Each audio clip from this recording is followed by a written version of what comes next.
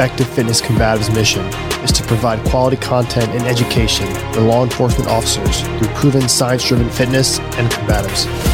This EFC user course is a complete online program designed to elevate your approach to combatives with the ability to learn and train anywhere, anytime. Access the course materials through your browser at efcombatives.com or from the EF Combatives app, available for download through Apple and Google Play stores. The course is broken down into easy-to-digest, micro-learning modules, enabling you to move through the lecture, technique demonstration videos, and additional resources at your own pace. You also have direct access to industry-leading instructors for questions and feedback related to your training. After completion of this course, you will receive an EFC user certification that is valid for 2 years. We highly suggest you continue your combatives training at an EFC certified academy and continue on to other advanced courses within our curriculum.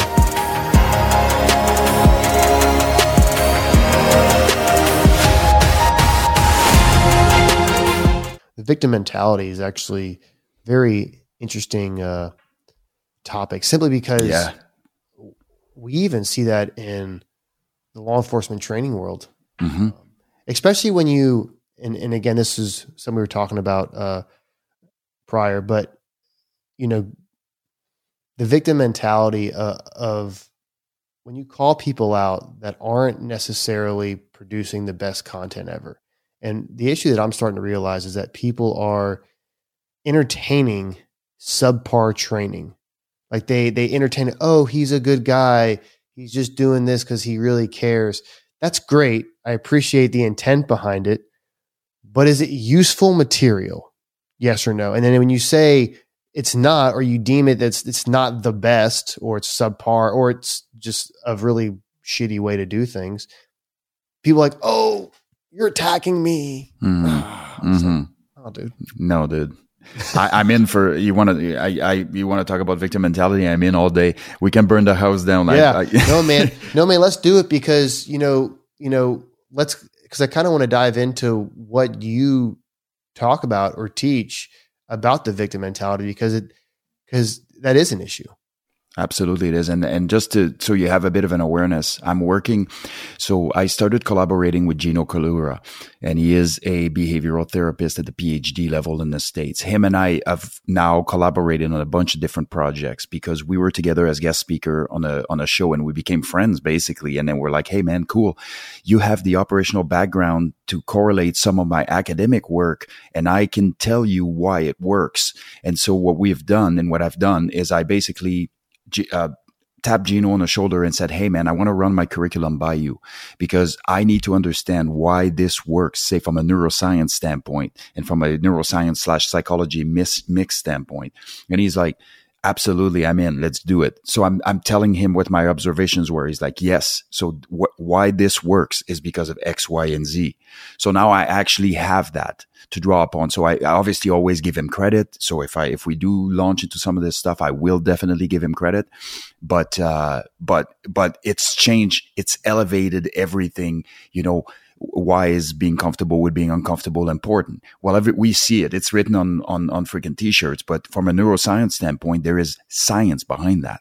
And all those things. So we can really, if it bears on the conversation, I can definitely provide some, It does. Cause I'm very interested in this type of mentality, simply because what are the root causes right now? I mean, I guess it depends on the demographic that you look at, kids, adults, whatever the case may be. I guess if I had to say what I thought the root causes were, I would say that social media and the projection of what people think is perfection, quote unquote. And when they don't reach that, they're like, oh, I'm not good enough. I'm the worst. I suck at this. It's like, yeah, well, you might suck at it. That is true. But that doesn't mean you're a bad person. Is that kind of like, so what are the root causes that you guys have found for that victim mentality? Well, so we don't focus on causality, basically. We really don't. What we're focused on is recognizing it, right? So self-awareness, self-regulation. It's like and I give examples of me, for example, like I was giving a big talk. The talk was at 3:00 in the afternoon, for example. And now I started fretting the fact that I was the last speaker of the day, that perhaps they were going to be tired, that I was going to, and so I started going down the rabbit hole of being a victim myself. And I'm like, I caught myself and I was like, you're going to snap out of this. You're going to go out there and you're going to go do exactly what you need to be doing, that you can be doing, that you've prepared to do. And I logically overrode it, right? And that's one piece that's very important. Comfort is an emotion, right? Like it's an emotion. So if it's an emotion, it can be overridden most of the time unless it's very, very triggering, right?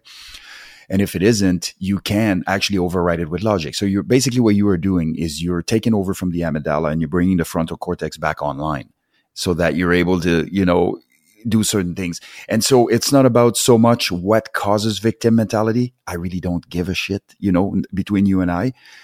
I want people to recognize it because there's always going to be things about your character that is flawed. And if you are self-aware, you can always catch little things that you are doing. And so I'd rather just focus on that rather than focus on, because so here's where this kind of, in my opinion, this gets weird. People they need to have actionable items, something that they can do, a simple thing, because it almost goes hand in hand with the instant gratification thing. It's like, well, give me something that I can use right now. But I also prefer it. I also prefer to give them that, because if we're having a conversation, they get 5 points out of it, and those 5 points are immediately applied versus, I'm going to do it later and whatever, which later turns into never. It's kind of nice. It's kind of nice to have that. So that's why these conversations on those courses are critical, because it gives them actionable items. When this happens, do this. Logically override it by speaking to, when you start feeling like an imposter, imposter syndrome, which is very common. How do you overcome that? Like those types of things. And it's been great, man. It's been absolutely crazy, some of the conversations, but also some of the observations between my world and Gino's world. And he works with USOCOM and stuff, so he's not exactly foreign to either tactical operation or operational side of things. But yeah, it's been great for me because it's validated a lot of the observations and a lot that I've had over the years, right? Whether in selection process and I think that you hit on one term that I really, really like to harp on is the self-awareness. Yes, dude, let's do it. Self-awareness, self-assessing, whether it's mentally, physically, emotionally. Mm-hmm. Those are very those can, just like you said self-awareness and rabbit holes. Mm-hmm. Those two things right there, man, get people, either allow them to do things really, really well, or just makes things way, way worse, right? Like those fucking rabbit holes, dude, you can get on those and you can just be like, my head's going to fall off tomorrow. You know what I mean? Just because I read something or wherever your brain goes. But just, just like you said, the capping of certain mentalities and then redirecting that energy somewhere else is super important. And that is a skill. That is a workable, trainable skill. Sure it is. Just like any others. Yeah. And so let me ask you this too. In y'all's, research that you guys have been doing, mm-hmm. What has it been like to deal with people who are just complete dumpster fires?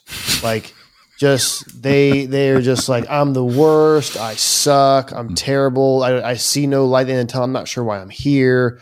All these, dark thoughts. Mm-hmm. Like, how do you, because obviously I'm not a huge fan of like pharmaceutical intervention. I'm always like, let's exhaust some of the behavioral changes first, mm-hmm. Before we get into that. But like, how do you even manage, like, where do you start with someone like that? Yeah. So for me, with my clients or with the people I help, like if they have like PTSD, occupational stress injury or something like that, I generally, if there is a risk of harm, like a risk of immediate harm, that's the medication route. Like there's no question. Like you can't mess that up. And it's not to say that the medication makes it perfect, because sometimes by the time the adjustment period is done with the medication, sometimes they can be more suicidal. So it doesn't necessarily it's not a fix to all things. But in a lot of cases, it's a better option than the alternative, which is do nothing and hope they don't kill themselves. Right. And so it depends how far down the spectrum they are. Right. If they're reaching out, if they're having this conversation with me, if they're telling me like, I'm a dumpster fire, I'm this, I'm that. Well, first things first is you reached out. So that means that you're not as bad as you portrayed to be. And you're magnifying right now, you're spotlighting, you're magnifying the risk around, the way you are and everything. So you're being really hard on yourself. And that's generally what good people do. So you just kind of start chipping away like this. And it's like, now I need you to understand this. And now you can start breaking down, where it is that their issues are coming from. And not in a necessarily super deep psychological way, because I'm not qualified for that. But you'd be amazed, man. Like when you deal with cops and PTSD, occupational stress injury, or military, the sort of the psychological help community is very, very foreign to the concept of service-induced trauma. And there's very few psychologists out there operating at the level at which they should.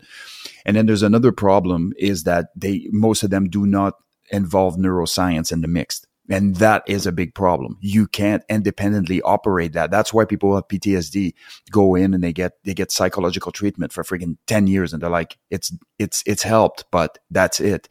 Yes, because the other half of your problem is coming from a neuroscience standpoint, and nobody's told you that your dopamine hits are this, that you're doing this, that you're experiencing through on account of X, Y, and Z, so it has to be a seamless sort of holistic approach, right?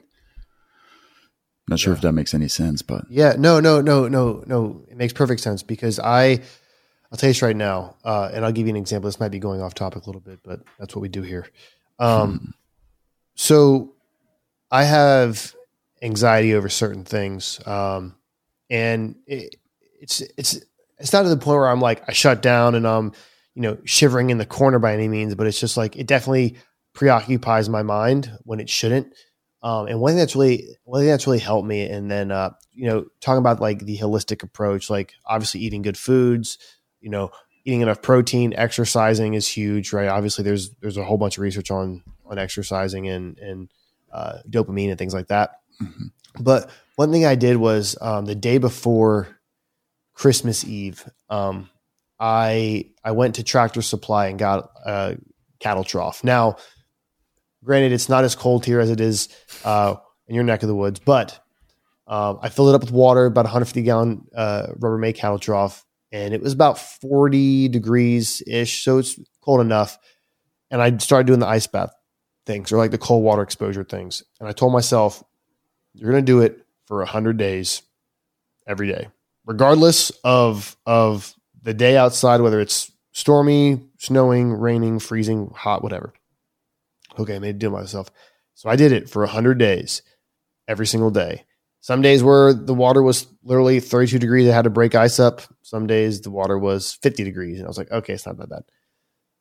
To make a long story short, I was like, everybody was talking about, Dr. Huberman, who also is actually a good friend of mine, and all these other scientists are saying how beneficial it is. Not necessarily for recovery, right? So I started doing it. About 45 days in, I could tell a difference in my mentality. I'd do it first thing in the morning. I'd wake up, chug some water, get in the ice bath. That's it. I wouldn't eat food. Maybe I say what's up to my kids and I go straight outside, right? And man, it really set the tone for the day, and my attitude and my anxiety was way more controlled. And people can say, oh, it's just whatever. But man, it really, really helped me kind of calm that down. And so people ask me about it, like, hey, what'd you do? And I don't do it as often anymore because, granted, I don't have an actual cold plunge at my house, but my buddy has one. So I sometimes will go to his. And man, it is, it's helped me. So I definitely believe in the holistic stuff, like the food and the supplements and some of them, even some of the mushrooms, right? Mm-hmm. But you guys ever deal with any of like those type of approaches? Psilocybin, that type of stuff, treatment. Yeah. Well, I don't deal with this specifically, but obviously a lot of the people that I work with or coach through some hard times are reaching out and looking at the prospect of this becoming something in the provinces where, it's, or if there is legality around it, if it's duly sort of prescribed. Right. Yeah. And I know that our Senate is looking at like sending this to a different annex in the criminal code so that certain things can be reclassified so that it can be research further, but there has been countries that have done extensive research on the subjects, and obviously people can travel and that kind of stuff. So I'll leave it at that. But what you speak to though is very interesting, because you're speaking to exploration. So you go from anxiety to exploration, basically. So I'd be very curious to see from a research standpoint, and it would be somebody a lot smarter than me to do that, but just to have a look at whether or not it was actually the cold water itself, the cold water plunge itself, that's actually changed something, or adding that regimen to your routine, which has become a pattern interrupt, so to speak, to your regular processes, and made you, getting some wins, some small wins in the morning, and just setting up your day right. When you start your day with 3 or 4 things that you do that are very that are planned and are not easy, they're difficult. There's a built-in adversity in there, even though it's ever so slightly. But you go out and you do this, you feel better. You've done your workout. You've been up. You're good to go. You're ready for the day. All of those things are contributors, and you are getting, obviously pleasure hormone and dopamine hits from that as well. And so you start tallying up those micro wins, and the more micro wins that you have in a day, the less the things that you are not going exactly as planned are affecting you, because you start having a reference point. Like, I've done all of this today and now this happened, but look at what I did. Whereas most people go through life and all they focus on is the major events that are very impactful. So they will discount their daily activity and all the good things they're doing. And all of a sudden they will get to a major event. They will not perform at the level at which they think they should. And they will be like a total failure. I'm a total failure because of X, Y, and Z. It's like, whoa, man, give yourself a break here. If you go down the list of the things that you were supposed to lining up your actions with your thoughts so that you can reach an end goal, you have done all of it. Okay. So now you have had a little hiccup here. It's just a speed bump. We move past that, right? So I'd be very curious from a research standpoint to see what actually helped you get yourself into exploration mode instead of the anxiety side. Yeah, I could see it being, just again trying to self-assess correctly. I could see it being a mixture of both. I could see, because it sucks. Fucking cold water makes a coward of us all, right? Like it sucks. But it's also, when I do it and I get out, I'm like, of course my wife is just like, whatever, nerd. I'm out there like, she's like, and my kids love to play in the water, basically. But I could see it being a mixture of both. I think too, you made a really good point when you talked about the small wins and celebrating those small wins. And I definitely do not do that enough.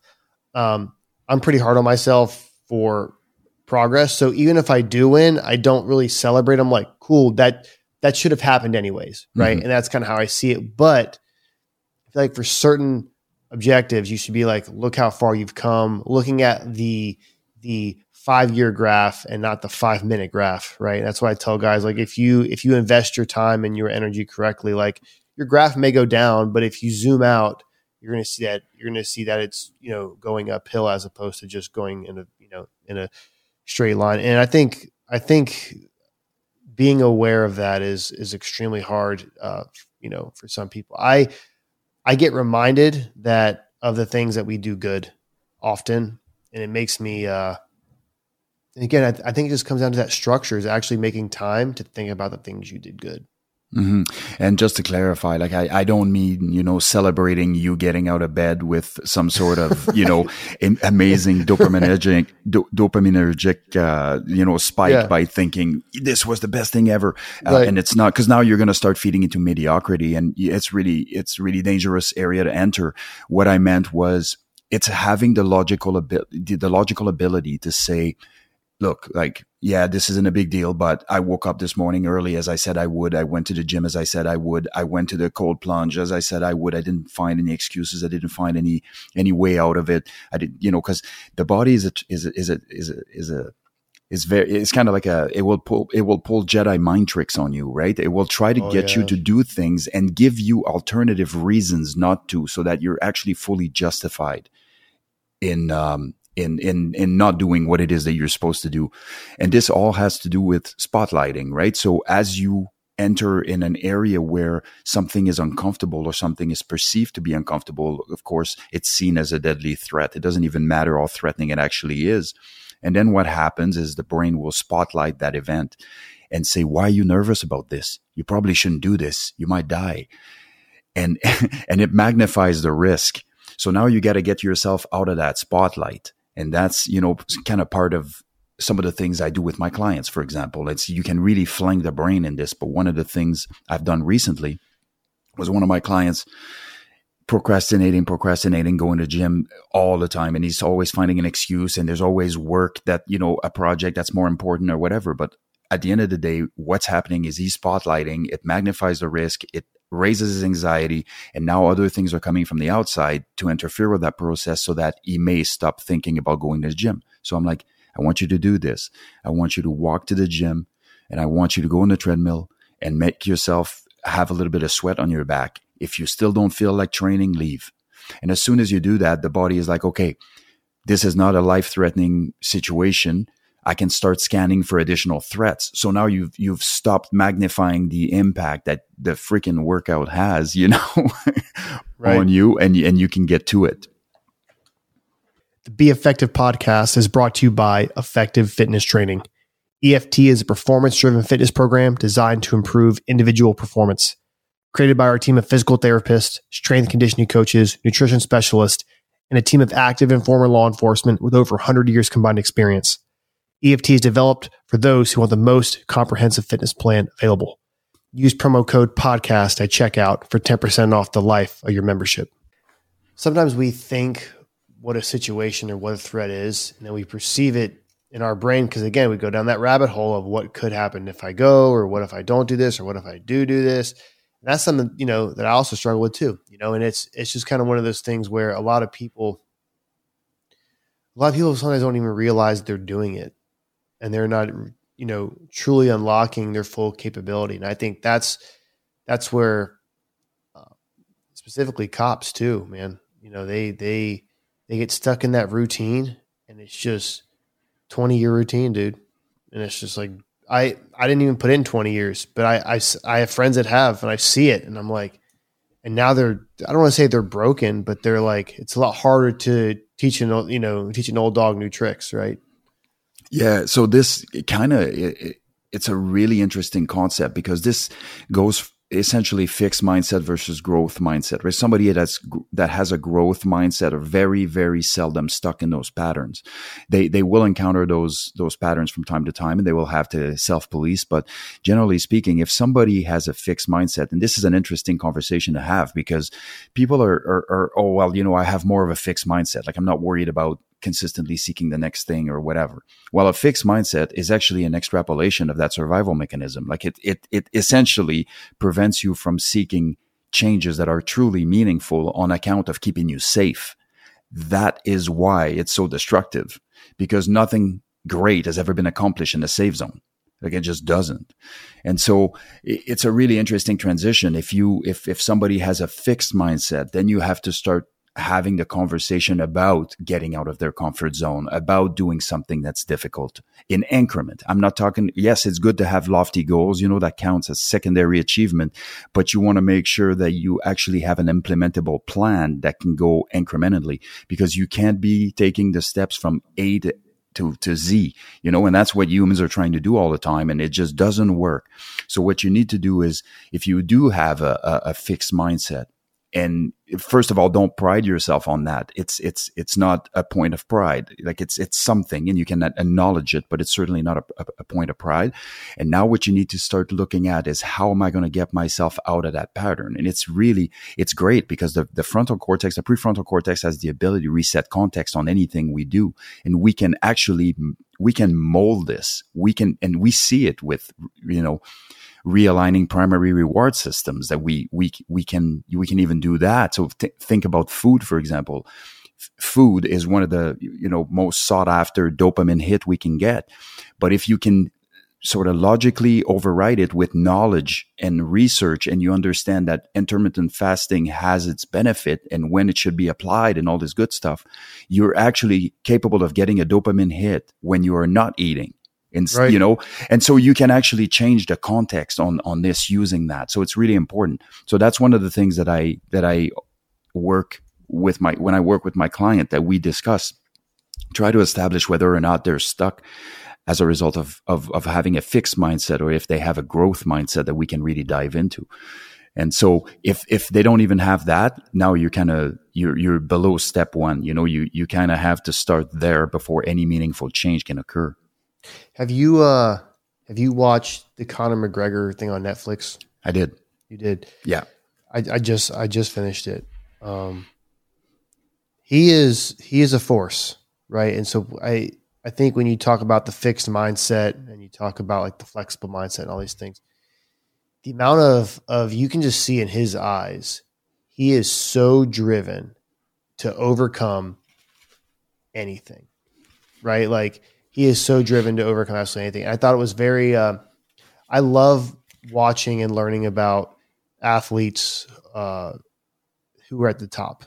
I just love seeing how they perform, because they're not normal people, right? They are not normal people.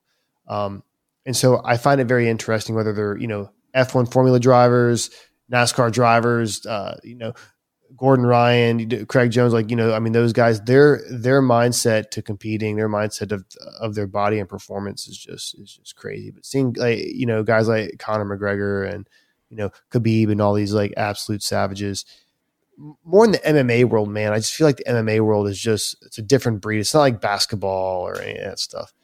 I'm not a huge fan of like what people would call like recreational sports. I don't watch it. I don't follow it. I don't really care. But it was kind of crazy to see his mindset. What would you think, from what you've been doing, Conor McGregor, or someone like Conor McGregor, what do you think his mindset has to be like to come from what I understand, he came from nothing to selling Proper 12 for $600 million. Yeah. I mean, Conor is a very, very, he's a god. He's his journey and his mindset needs to be studied for science, in the sense that, and I don't care, if you agree or don't agree with his antics, because he's not everybody's cup of tea. And I'm not suggesting that I 100% support everything he does, because sometimes he's being a knucklehead, and yes, maybe it's for publicity, but at the end of the day, I don't write people off on certain things. I take the good and discard the bad, or if they're too bad, they're out of my life. But anyways, What can we learn from a guy like this is basically what I'm getting at. And there's two things that really, really strike me with him. A, self-belief is unshakable. And, that is difficult, because he can lose, he can get hurt, there all those things, and it has happened. But yet here he is, continuously being his biggest believer. And I think probably Dev, his wife, is probably close second. But the bottom line is, his self-belief is unshakable. And that's very, very difficult to do as humans, because as soon as you start chipping away at your confidence, you run the risk of going down those rabbit holes that can really overtake you. And now you can start impeding your own performance in the future. Think Ronda Rousey. And I don't know Ronda for sure. And she's evidently achieved some incredible levels that I was never even close to. But you can tell that from the day that she started, when she was really, really running a high confidence rate, she was destroying everybody. As soon as her confidence was hit, even ever so slightly, you saw her breaking down over and over. Right. And and I don't blame her for it. It's difficult, right? And so for him, there's that piece. And then there's the piece where he's so focused on growth and growing and the process. And so when you focus on the process, like let's make a quick analogy. Imagine if in your life you focused on meaning. So I focused on obtaining meaning in all things in my life, for example, right? What if you focused on meaning instead of happiness? Right? Because imagine what happens to your self-confidence when something interferes with your happiness. Your mission, your end goal is happiness, and you're not happy. Are you failing the mission? The answer is yes. You're really not, but metaphorically you are. Right. And so if you set a goal such as meaning in all things, you can get hit by absolutely everything and find meaning in it. So now you're on a successful mission statement. You're actually successful in your mission, which increases your self-confidence, increases it lowers your stress levels, your from the central nervous system standpoint, all of those things. So now you can engage in things that are continuing to be challenging and continue to pursue meaning. And so that's kind of what he does. He focuses on growth. He focuses on the process. He doesn't focus on outcomes so much. Yeah, win some, lose some, whatever. And so his ability to persevere and drive despite the prospect of and the reality of failure is unmatched, right? It simply is. But it ties right into, if you look at the soft community, for example, if you look at any units that has a really, really high attrition rate, by the time you're done coming out of the pipeline, failure is a part of life. It's an acceptable part, and it just happens. Yes, you don't want it. Yes, you're going to do what you need to do. But this is what the difference is. Instead of focusing on the outcome, which is the potential outcome, which is failure or success, you focus on the process. And if you focus on the process, the outcome that you sought will be the outcome that you want. But if you start switching from one to the other, you'll increase your stress response, which of course decreases your ability to perform as well as you could. Like, there is a lot of rabbit holes you can, So again, lofty goals, incremental steps. What is the next step towards success here? And so with Connor, once he ends up at the top of the heap, his name is all over the place and he's a larger than life character. Now he can embark on a different journey, Proper 12, this other thing, because it doesn't matter what Conor McGregor sells. People would buy it. So it doesn't really matter, right? And so for him, he at this point, he's just being a businessman, and he's being a good businessman because he's securing his future. I mean, he's what, 250 million in right now? Yeah, he was the highest paid athlete in 2021 at $180 million that year, which is insane, right? Think about where he came from in a shorter period of time, right? I mean, it was early 2000s. He said he's like, I was on food stamps basically. Now he's flying private jets everywhere, right? It was a meteoric rise, right? Yeah. It's absolutely insane to see that. And for those that have not seen it, I highly recommend just, kind of giving it a watch and listen, but looking at it from the perspective of him psychologically, and you can just see in his eyes that, and again, just like you said, the ability to shake off failure and move past that is also like a trained skill. I mean, I've had world-class shooters. I've had JJ Ricazza, Shane Coley on the podcast. And those guys are obviously world-class competition shooters. And you ask them, I mean, because, obviously they don't win every single match, but their drive to be the best that's why they're the best. Like it's just so crazy to kind of dive into that world. Anybody that's the best at anything and you have a chance to talk to them. Whether it's business, shooting, jiu-jitsu,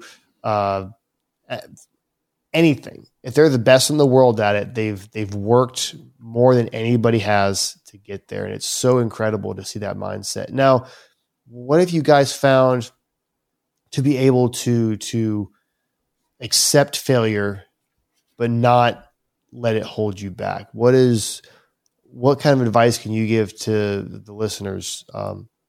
Yeah, you can't really accept failure and then let it hold you back. If you let it hold you back, you have said that you accept failure, but you actually haven't. Right? This is a way to trick your brain into thinking that you're doing the right thing, which you should.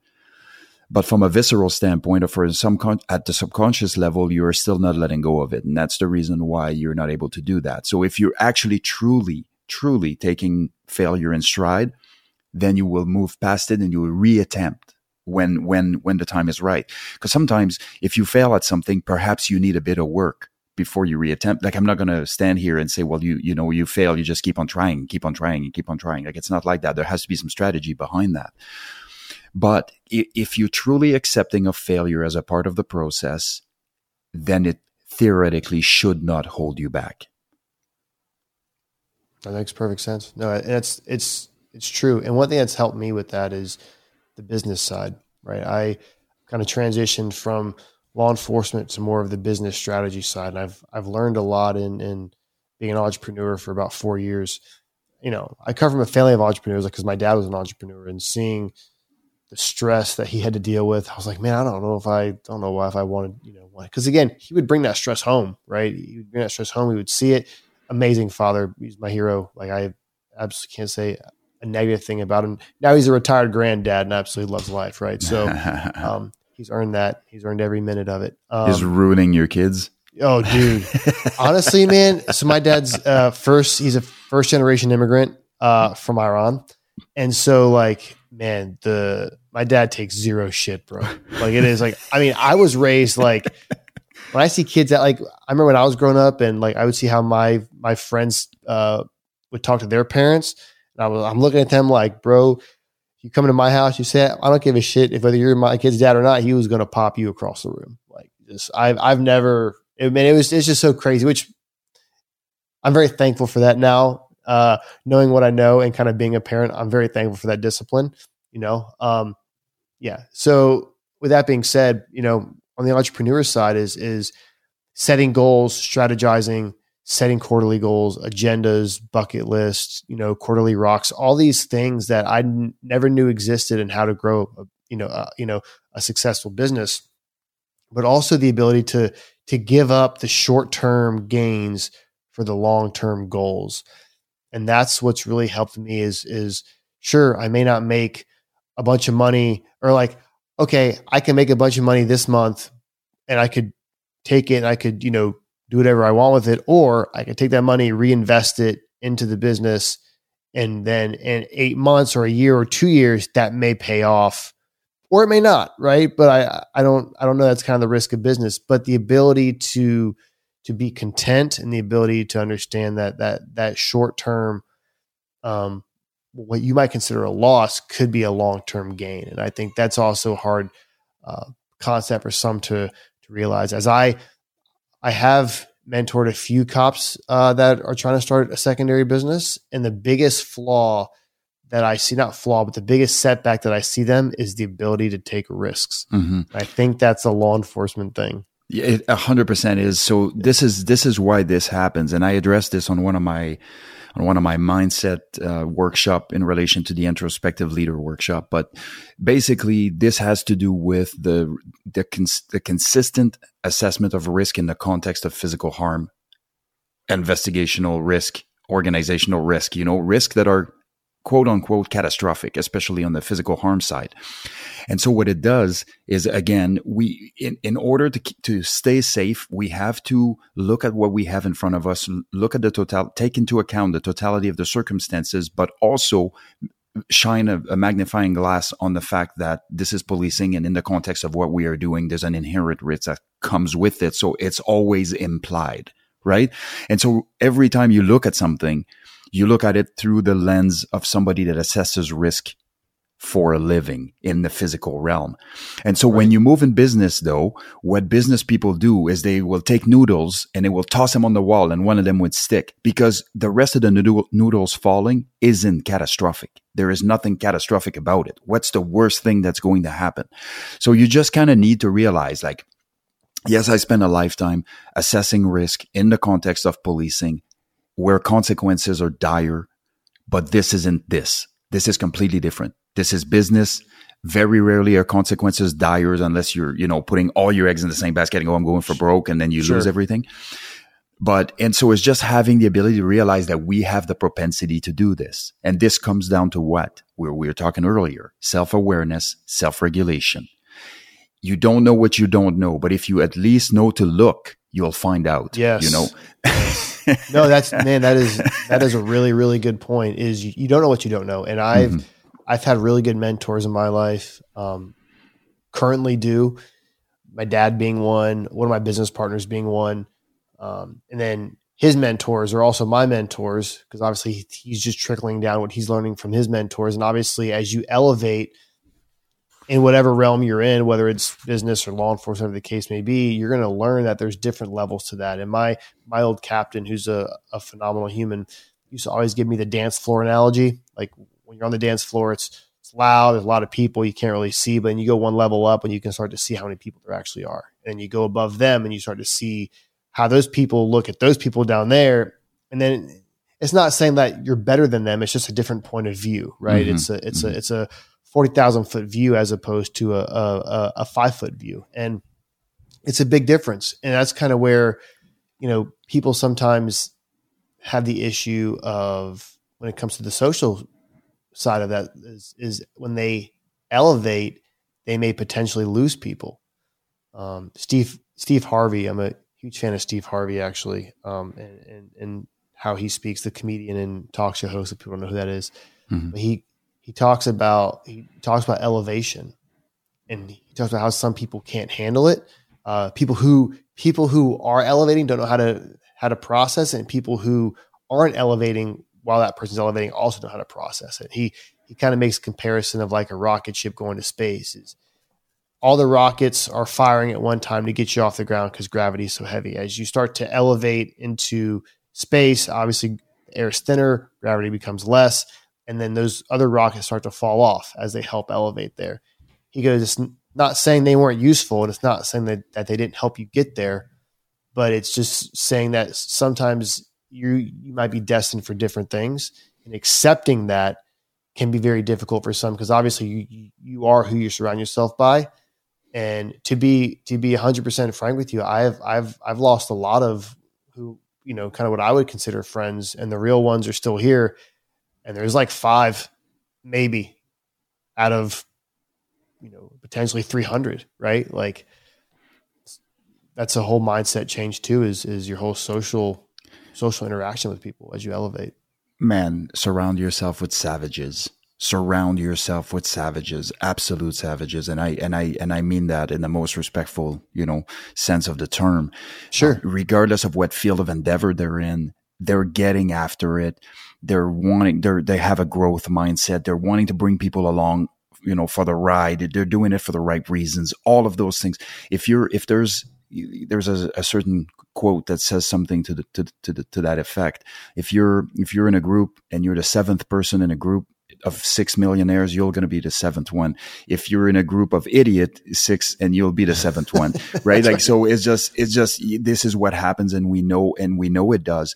And there's a variety of different reasons why that happened. But right now, as we speak, I'm surrounded by absolute savages. And one of the things that I do from time to time is having a little cigar night. So we go out and have our little cigar night, and I bring friends that are not in our circle, so to speak, like they're doing a very sort of static job and they have a bit of a static mindset, but they're very nice. They're very engaged. They want to learn those types of things. So I bring them in for a cigar night, and all of them, without a single exception, said, spending 30 minutes with you guys, I feel more motivated to take on the world than I ever have before. Like, why is that? And so it has an incredible impact.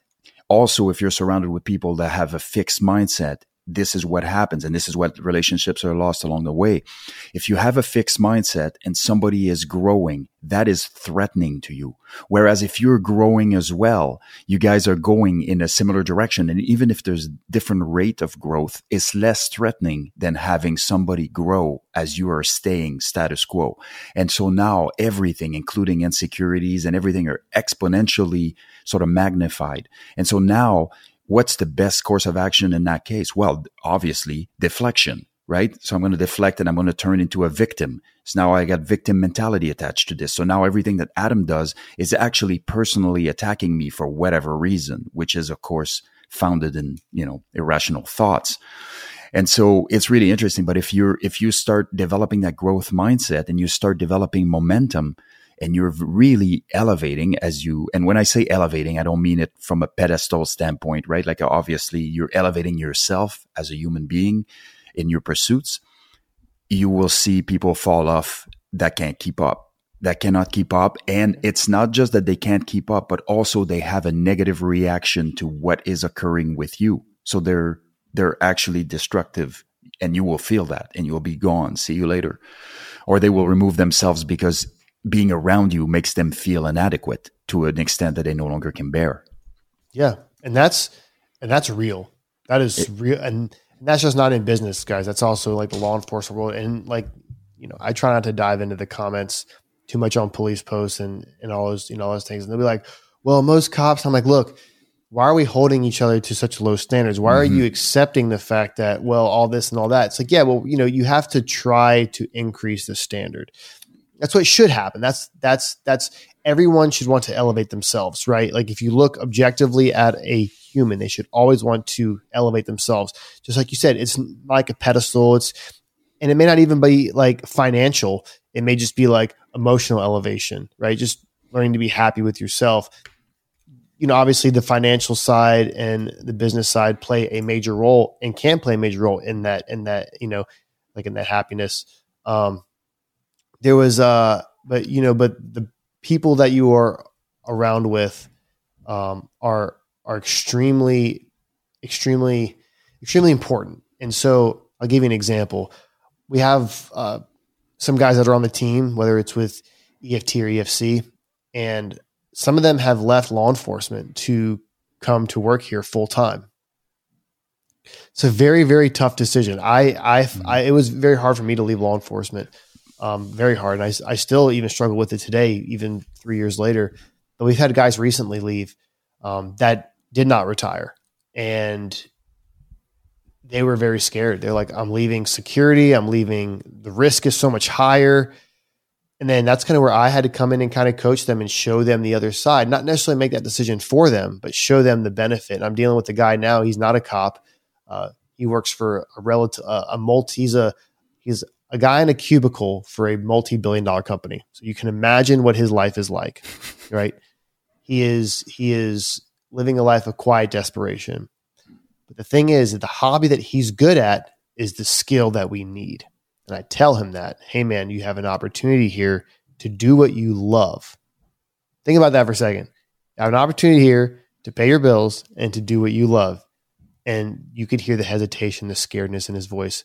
And I was there. And I started laughing, and we just had these conversations back and forth. And I'm trying to convince him, like, hey man, just dip your toe in the water. You don't have to jump in. 100%. I totally get it, but understand, you'll never know. You can always go back to that multi-billion-dollar company because they will hire you because you're just a number to them. They don't care about you, and you probably don't care about them because you're just there. Mm-hmm. And that whole.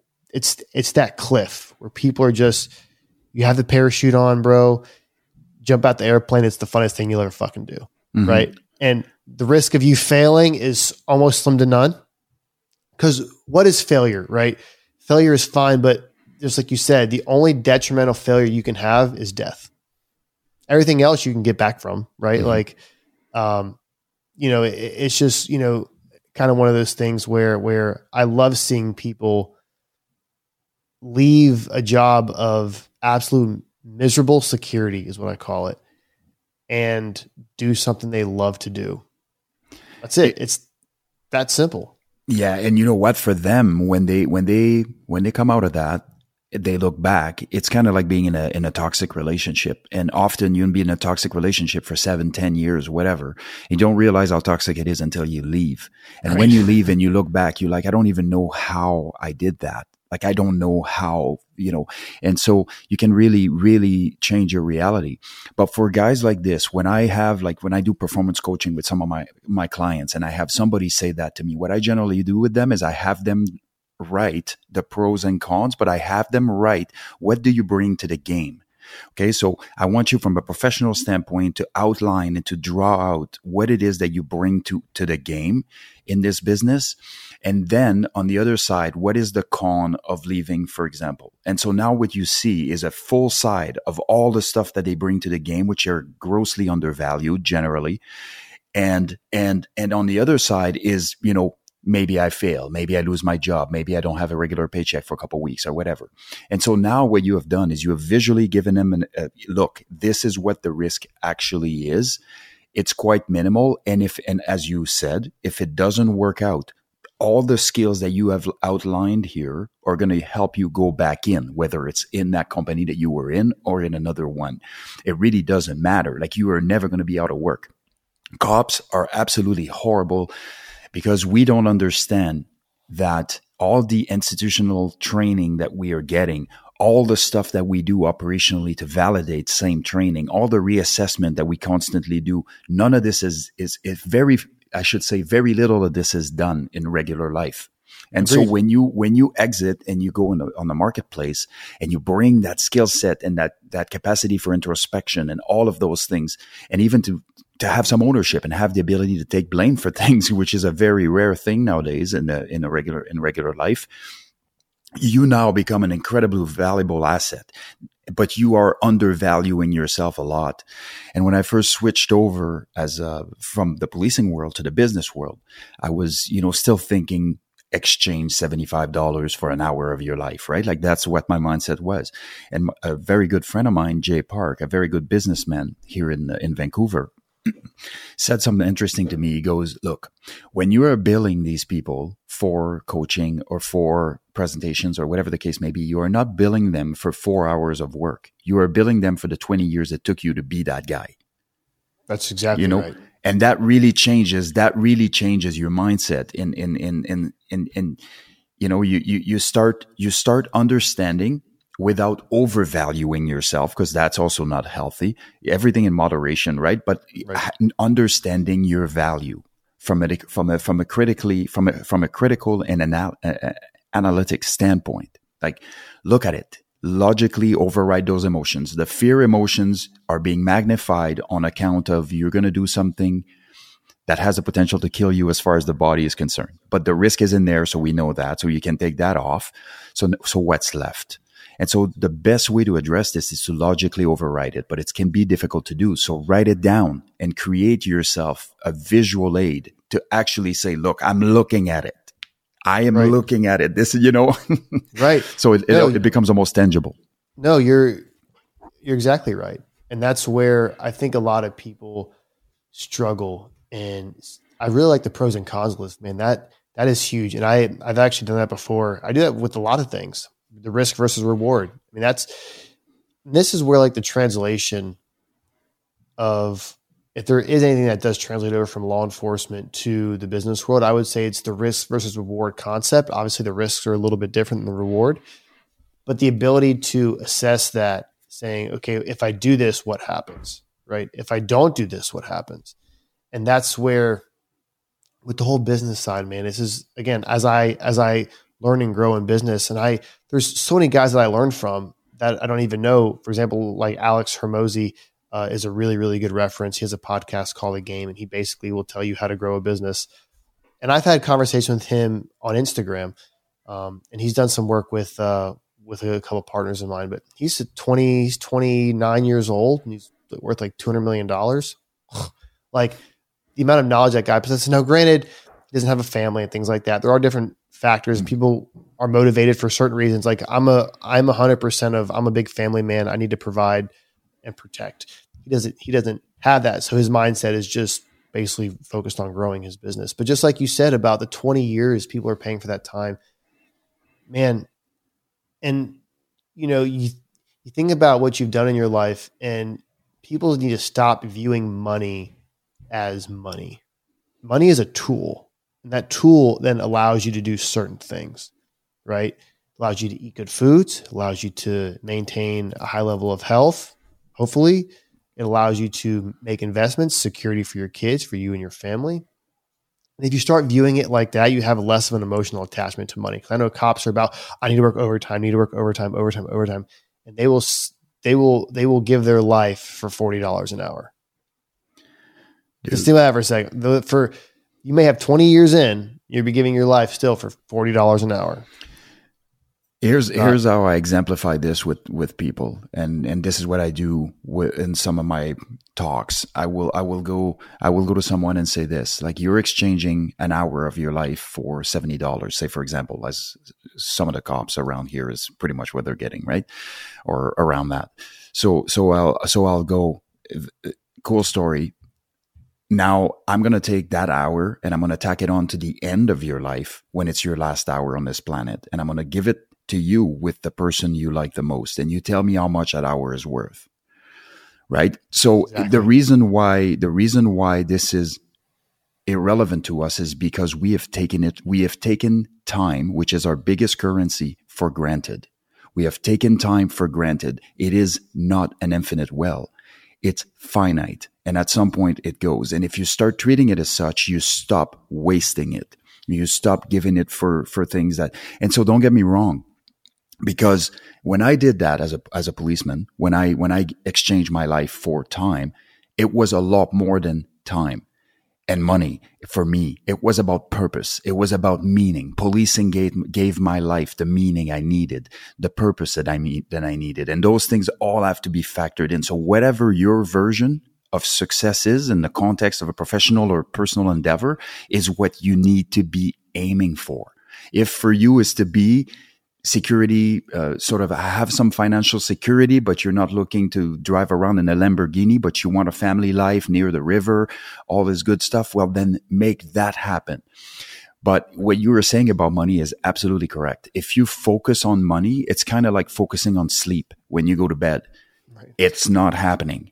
You need to focus. Right. You need to focus on the right pursuit, and money will be a byproduct of that, because what's going to happen with you, you're going to start lining up your actions with your thoughts, and you are actually going to slowly and incrementally going towards the preset goal.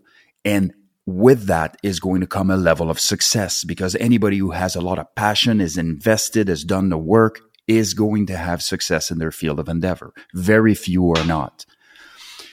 And so, it's almost the concept of manifestation, but not necessarily on the spiritual side, more on the neuroscience side, right? Like where, and this is coming from way smarter than me, people way smarter than me, such as Gino Calura, a doctor I work with. But basically those concepts are real. Like you can manifest things if you're lining up your actions with your thoughts. And one of the example I use to exemplify that with people as well is, what happens when you break, say, for example, you just been through a really bad breakup and your spouse was driving a blue CRV Honda. Well, for the next 6 months, as far as you're concerned, Honda has only created blue CRVs and they're all in your city. Right? Because, and so is that the case? Is that the case that there are more CRV on the road? No, there isn't. But you have started lining up your thoughts with your actions, which are looking for, scanning, paying attention, right, doing all of those things. Well, that's on a negative side, but you can take that and flip it, send it to the positive side and do the exact same. That is the concept of manifestation. And so go after what you love, what provides you meaning and purpose. And I will stand by that until I've seen it over and over and over again. It takes time and it takes the ability to sustain the hit while you're going there. Evidently, you need to have something to support you as you're doing that. This is not a utopian, just follow your dreams. And that doesn't work. It does and it doesn't, right? Yeah. So I got a question too, and I'm not sure if you guys have discussed this or there's any backing behind this, but the time frame in which someone does that. So for example, I was relatively young when I decided to take that leap. I've had friends that are older, way older than me, that I say way older, not trying to insult anybody, but let's say 10 years older than you me. Lost your 5 friends left. That's right. Yeah. So yeah. Basically, that's fine. I'll make more. I already have 2 kids. I can make them more. So yeah, it's kind of one of those things where the time frame in which someone does that, is it, I mean, obviously there's so many variables. There's the opportunity, there's the time, there's the fucking weather. It could be possibly, like, again, I've had friends that decide they want to be entrepreneurs at 50 years old. And I've had friends decide to be like, guys like Alex Ramosi, 25 years old, he was making $45 million a year. Is there anything that, is it life experience, or is it just like, is there any one factor that kind of stands out? What I like to say to people is things don't happen when you want them to. They happen when they ought to, oftentimes. And so, one of the things that's beautiful about life is that there are no rules.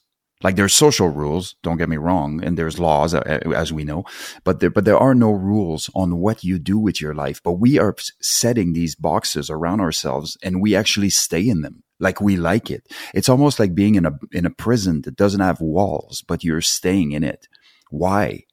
I don't know. I'm supposed to be here. Are you though? Like you're 54. You want to switch and go into policing. We had a 54-year-old graduate from the academy when I was there. And you know what he did? He put in like 12 or 13 years, man, 13 years of policing at 54 years old. That's a lot, dude. Like, good for you. Yeah. And he loved his job. He was in a small... He probably feels 250 years old now, though.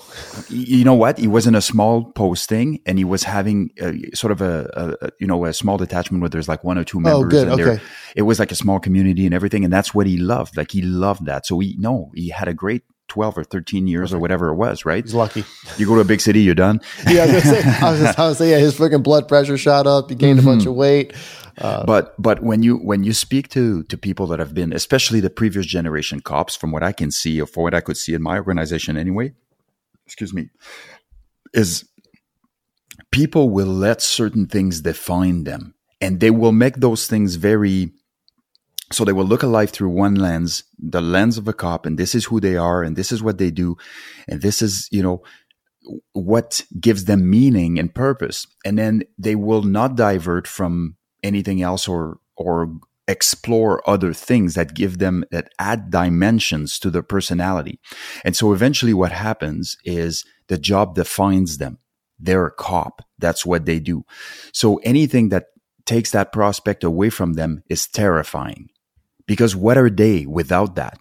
And so that's why it's really important. Like, wellness in policing starts long before you're reactionary. Oh, I'm starting to see things. No, that should have been done long before. We need to teach our people that how to set up to implement some strategies so that they are multidimensional in their approach to life. And they develop on the intellectual piece, they develop on the physical piece, they develop on the social and spiritual and all of those things have to be developed. Their circle has to be not just cops, and they have to have other people around with different backgrounds that will bring light to certain things that they, necessarily wouldn't think of.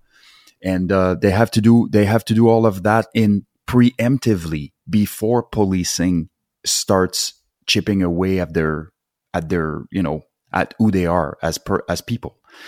And so wellness starts long before policing, if you can. Yeah. And they don't, and the agency's not going to do it for you, because your agency, again, you're just a number. Like, when you left, you got all these plaques on your wall. When you left, they already had somebody in your spot. Next, thank you for your service. Get the fuck out. They don't care. And that's sometimes hard for guys to digest. And then they get mad. They get mad that they're treated that way. And then, but the reality is you've always, the day you signed up, the day you walked in, you were excited to get your gun and badge, is the same. Nothing has changed. Yeah. But at the end of the day, it speaks to controlling what you need as external validation, right? And so when that's within our purview to control that. I mean, we can control needing less external validation and internalizing those processes and actually seek internal validation. I'll give you an example of this. This is of everything I do in life, this is the thing that I do the best, is internally doing the things that I need to do and never expecting anything external.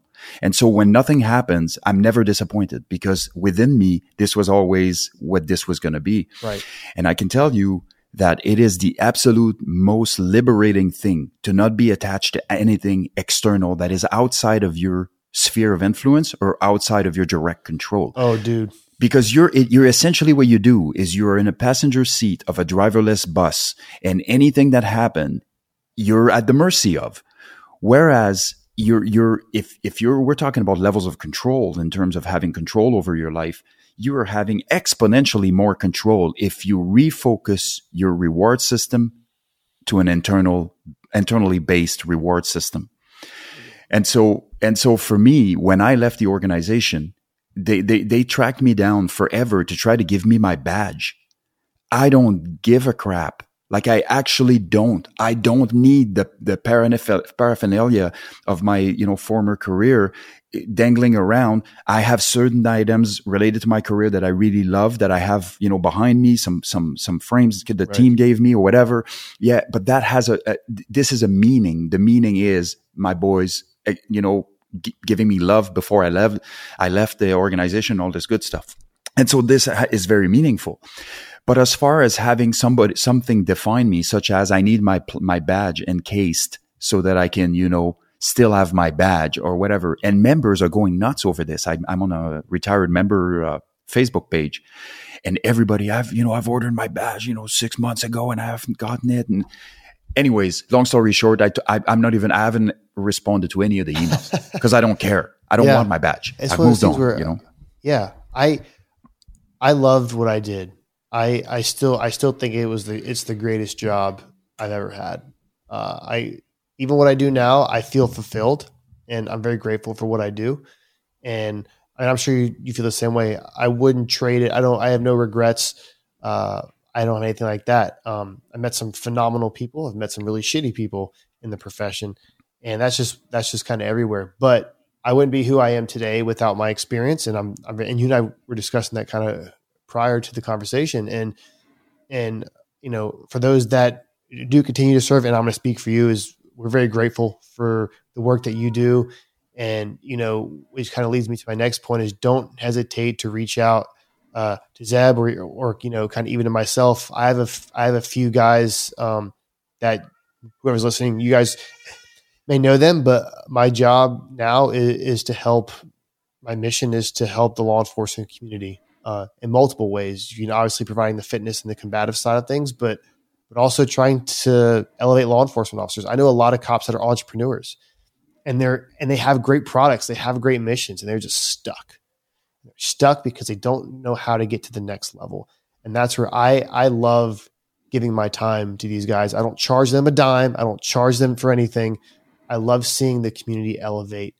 And the fact that I'm able to do that, I am very grateful for that. And I'm sure you are as well in doing what you do, which brings me to my next point is what you got going on.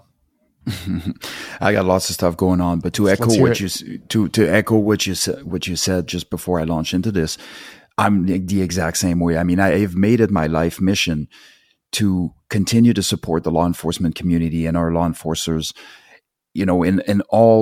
in every way I can. And I'm the same way. I mean, I've done more for the law enforcement community since I left the law enforcement community on account of having all these members like sort of reaching and yes. And with your platform, I mean, I don't even, I don't even scratch the surface with my little thing there, but for you with the platform you're running 100%. And that's great. And it continues to be a contribution to public safety, which is a community responsibility. It is not a law enforcement responsibility. And everybody's going, well, law enforcement or police is responsible for safety. No, the community as a whole is. Everyone. It's everybody's responsibility. But that again comes to that deflection piece, like everybody talking about who's doing what for who, but nobody doing anything. It's like, what are you doing for wellness? What are you doing for this? When you start looking internally instead of externally and waiting for external things to occur, you start making things happen. Even if they're not perfect, they're going to be better than none. A moderate plan now is better than the perfect plan later. Something like that. Amen. But so as far as what you are talking about, so I do a variety of different things. My performance coaching, individual and collective, is continuing strong. So that's having one-on-one with people on Zoom and working through some problems as we discussed, in their own journey, as we discussed during this podcast, but also doing it with teams and corporations and detachment, police or otherwise organizations. And so it could be in a variety of different ways. There's an actual performance coaching piece, which is how can we optimize performance in the context of what it is that you are doing on account of fixing some of the internal mechanisms of you, so I don't need to know anything about your business. We can just have a conversation and I will get to what you are currently doing with your inner state, so to speak. And it's a bit of a wizardry, but it does do wonders.